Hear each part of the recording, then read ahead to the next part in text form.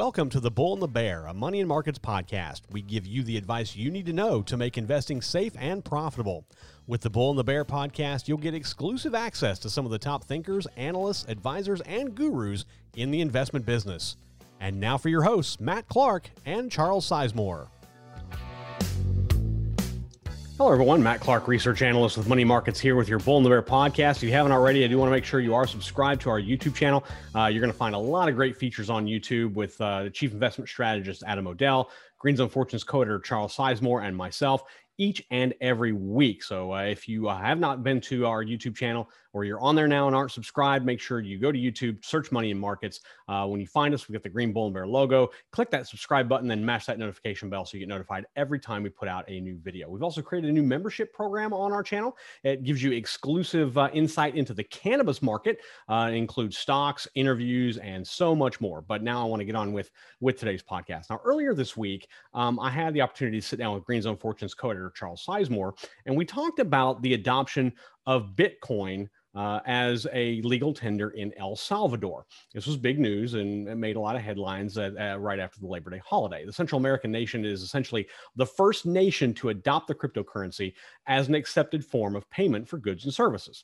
And I asked Charles what he thought this would do to the price of Bitcoin, and it was about $53,000 the day before El Salvador made a Bitcoin legal tender. But none of us really expected a 17% sell-off the day it became real in El Salvador. There's a lot of issues with adoption. The app that the El Salvadorian government used was offline most of the day. It created a bunch of issues, and Bitcoin's value plummeted 17% in one day. Now, the point here is that smart investors are always trying to figure out the future price movement of their investments. Every time you look at your stock portfolio or you look at a stock chart, you're trying to figure out, where's this stock going to go? Does this make it a buy? What are the indicators that I can look at that tells me where my stock might be going in the future? Now, the other thing you have to understand is that, cryptocurrency in and of itself is very volatile. I'm going to get to that here in just a second. But what I did do after doing some research is I found a technical indicator that has shown some accuracy in predicting the future price movement of Bitcoin. But again, let me preface all this by telling you that, and we've been telling people this for a long time, is that nobody has a crystal ball.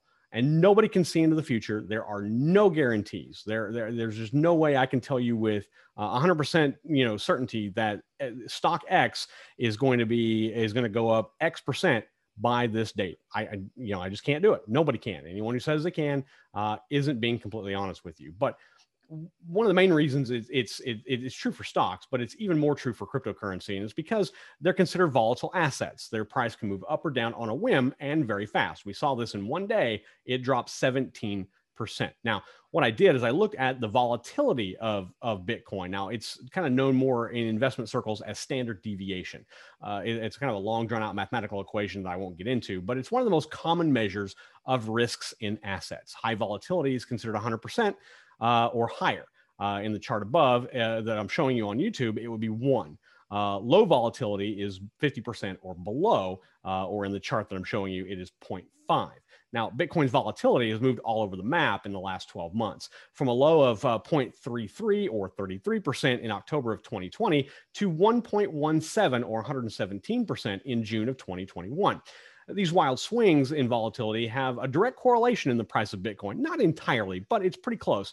And it makes it very hard to plot the future direction of the cryptocurrency. So when you overlay the price of Bitcoin, which in the chart I'm showing you here is the green line, with its volatility, which is the red line, you can see that the Bitcoin's volatility rises, its price goes down. Not all the time, but it is a little profound to see that it does happen. After the sell-off earlier this week, Bitcoin's volatility went up. Thus, the price went down. And I kept wondering if there was an indicator that could be used to give me some kind of a glimpse into the future when it comes to cryptocurrency and Bitcoin specifically. And what I found was something created by a Twitter user known as Plan B. They developed what's called the Bitcoin stock-to-flow ratio. Now, very simply put, the ratio is the total circulating amount of a commodity or a cryptocurrency. In this case, this would be the stock, divided by the amount of newly produced units of that commodity. This would be the flow. The idea here is that market capitalization of a commodity, and in this case, Bitcoin, has a correlation to the stock to flow ratio of that commodity. And you use that to calculate the predicted market value and further the price of Bitcoin. So I'll show you here. This is the chart. This is as current as I could find, which is as of a couple days ago. The Bitcoin stock to flow chart dating back to 2010 is shown to be somewhat more accurate than most.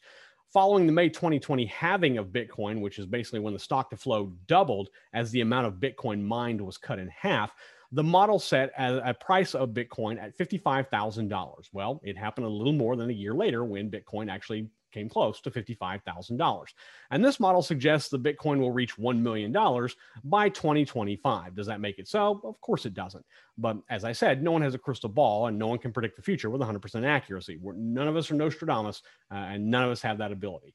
And you have to consider that volatility of cryptocurrencies adds another wrinkle into the whole process because things can move up and move down and they can move so very, very quickly. But this model has done a fairly good job at forecasting long-term price movements, not short-term, but long-term price movements of Bitcoin, and should be considered as one of the many tools you can use to help you with your cryptocurrency investing. Now, I want to switch gears and take a look at our latest poll on YouTube. Over the last couple of weeks, Chief Investment Strategist Adam O'Dell and I have talked at length about trading and making money with options. Now, we asked if you've traded options before, what was the biggest gain you've had? Now, a majority of those who voted, right around 48%, said they wouldn't touch options with a 10-foot pole.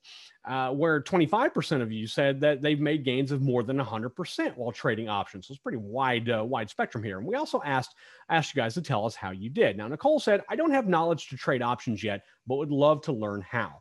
Wallen commented, I made $2,760 from a $600 investment. And then Kristen said, made 540% just last week, thanks to Adam O'Dell. Well, thank you to everyone who voted and commented on our poll. We do them every week, so make sure you do check back and vote.